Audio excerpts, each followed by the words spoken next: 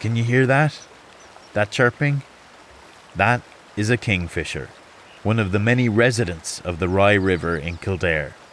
The kingfisher eats other Rye residents, species of small fish and larger aquatic insects that it catches by plunge diving from a perch into the Rye. The kingfisher, like a lot of wildlife along the Rye, isn't always easy to spot, but they're there, among the branches in the trees, in the banks of the Rye, and in the rushing waters of the river itself. Birds, insects, fish, they're all there living their lives oblivious to the hustle and bustle of the wider world. Today, we're going to hear all about those inhabitants. I'm Liam Geraghty, and this is Stories from the Rye.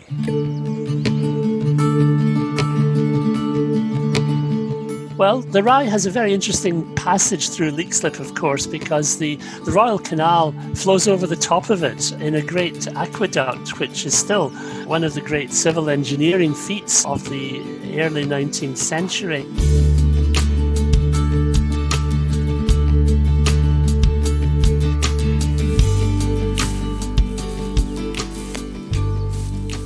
Our guides today are both passionate about wildlife and the natural world. Well, I'm Éanna Ní Lamhna, and I do lots of things about wildlife, I suppose. I broadcast on the radio, I write things about it in magazines, and I take people out on field trips and all of that sort of thing, really. Well, I'm Richard Collins. I am a contributor to the Mooney Goes Wild programme for the last, 25 years. So we are in safe hands. The first thing I wanted to do is find out what kind of wildlife might you expect to see should you find yourself, like me, strolling along the banks of the Rye. Éanna says it all depends. It would depend on the time of year, it would depend on the time of day, and it would depend on whether you had a dog with you or whether you were with yourself. So, there are all of these considerations. So let's take it that you might be going for a walk along the river at this time of the year, say. Now, this is January, we're doing this the first week in January. And if you were to walk along the river at this stage, you probably would encounter, if it was a decent river, which the Rye is and has lots of trees along the banks of it, you would encounter, first of all, the vegetation, the trees themselves, in fact. I'm just thinking, I don't know what it's like where you are when the Rye River is, but certainly it's been so cold these last few mornings that you get hoar frost on the trees. You get this beautiful bare trees because they've got no leaves and got all of this lovely white frost on them, which can look very nice. So if you're up early enough for that, it's a visual feast rather than anything else.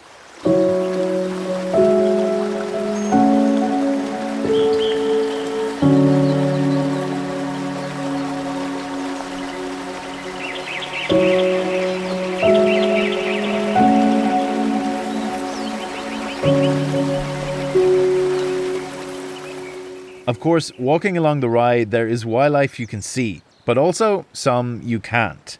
Well, now, Liam, you've hit the nail on the head when you say seen and unseen. Unseen, yes. And most of the wildlife is there and you never see it, There is the familiar and the exotic in this thing.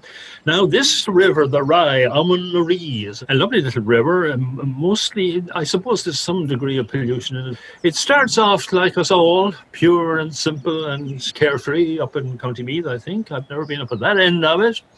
And then it rolls on down. And as you go, you get differing animals, different plants, and different scene as you go along. Now, for instance, in the Babbling Brook end of things, you might get a little bird called the dipper. He'd be one of the exotics.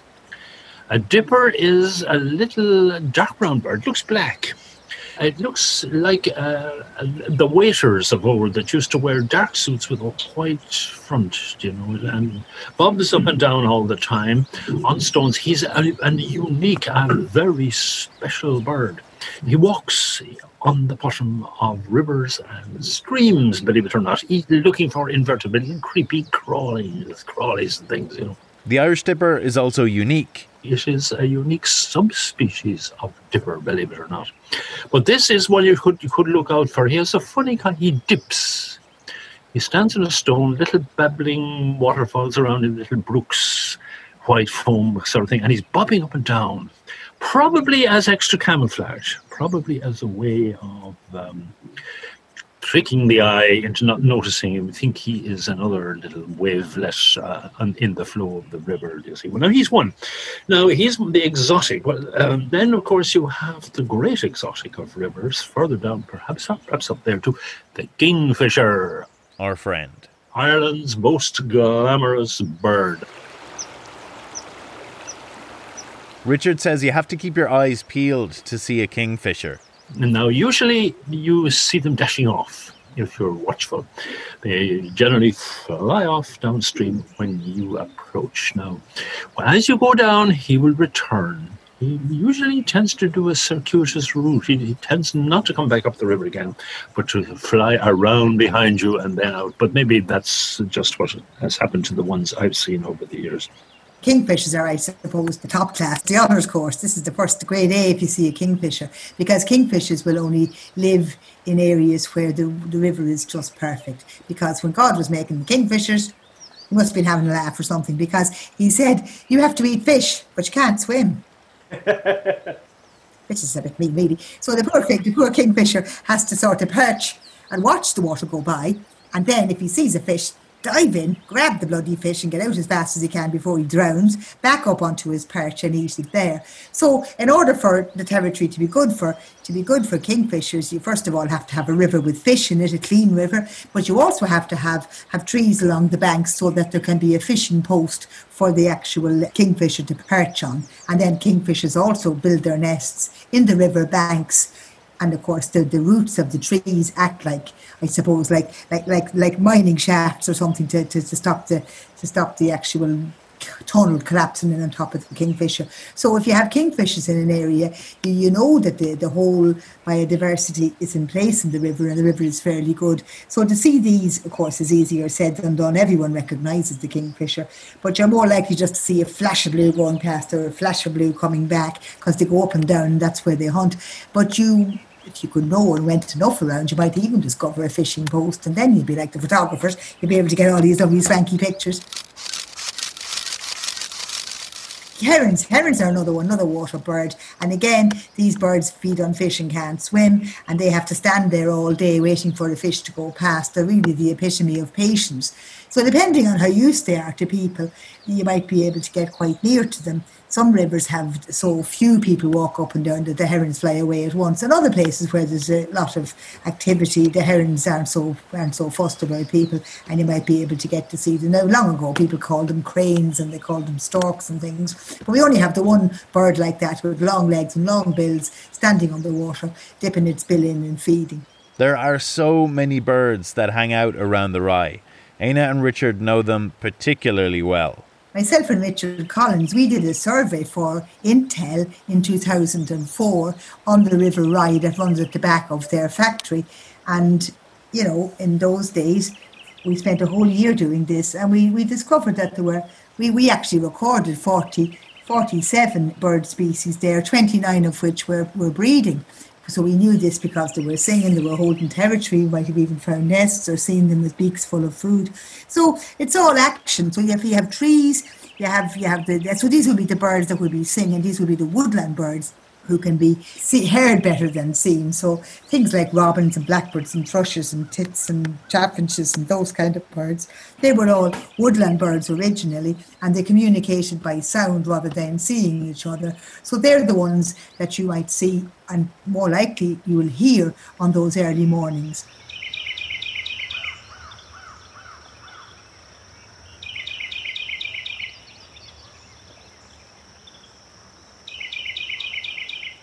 Now, among the exotics, or the sort of aristocratic, this is Owen Ree, after all, the River of the Kings.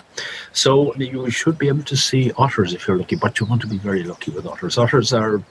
But you will see their signs, and when they enter the water, you see a little track, kind of a very faint track, and they have these sprints, as they call that is poo, which is usually deposited on stones and things. And if you get a chance to smell it, it's a kind of fishy smell, which you can kind of get to like if you do it often enough. I might have to take Richard's word on that one. But speaking of fish, beneath the surface of the Rye is teeming with life. And there's only one way to see it. Come on.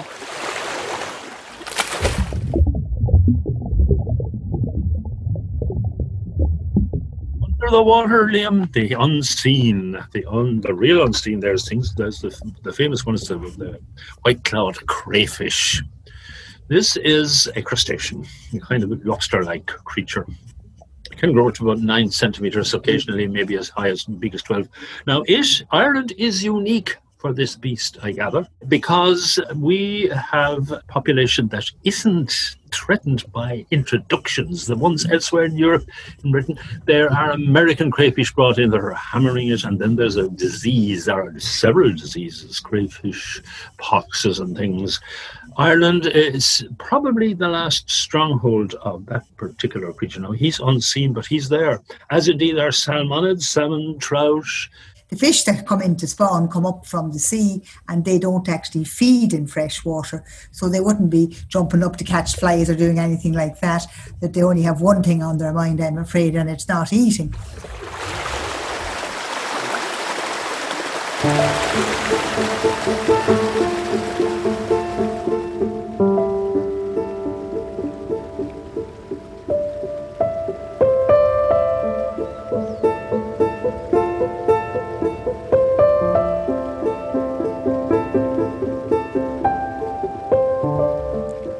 Just above the surface of the water and along the banks are all manner of insects.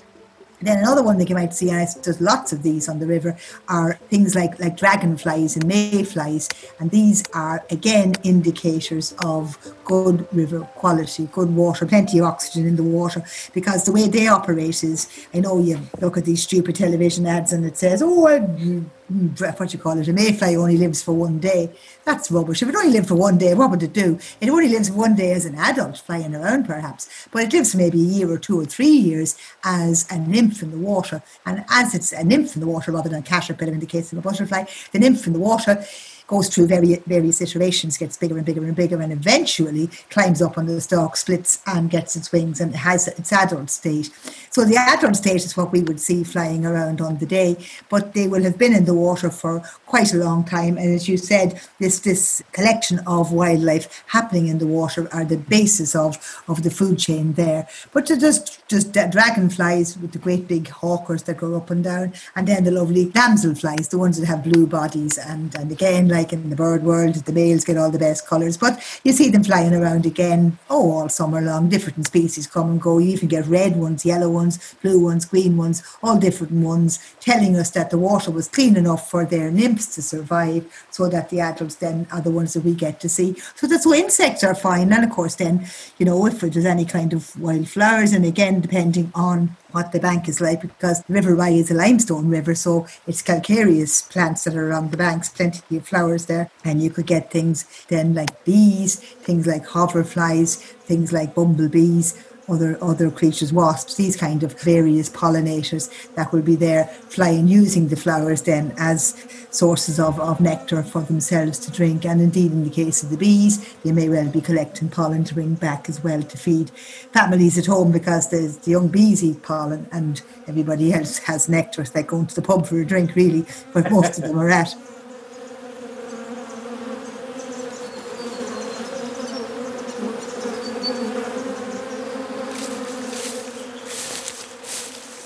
If you're going for a walk along the Rye, Éanna says to enjoy it, but to leave it as you found it.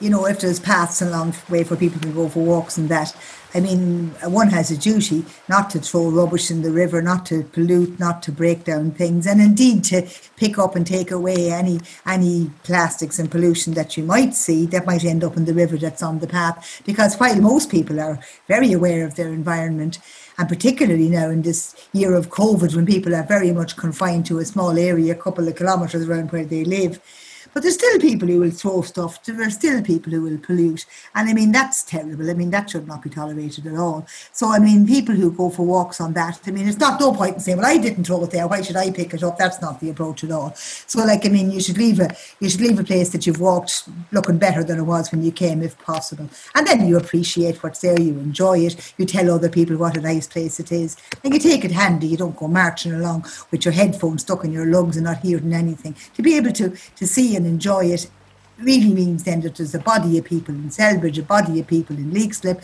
a body of people along that river who really appreciate the river. And that's really what makes the river so good, because they're all prepared that it should be managed to make it good for wildlife, and then indeed make it more pleasant for everybody. What a wonderful walk through nature that was. My thanks to Éanna Ní Lamhna and Richard Collins. Next week, we'll be out angling with more Stories from the Rye. Stories from the Rye is proudly produced by Intel Ireland. This week, I'm going to leave the last word to our friend, the Kingfisher.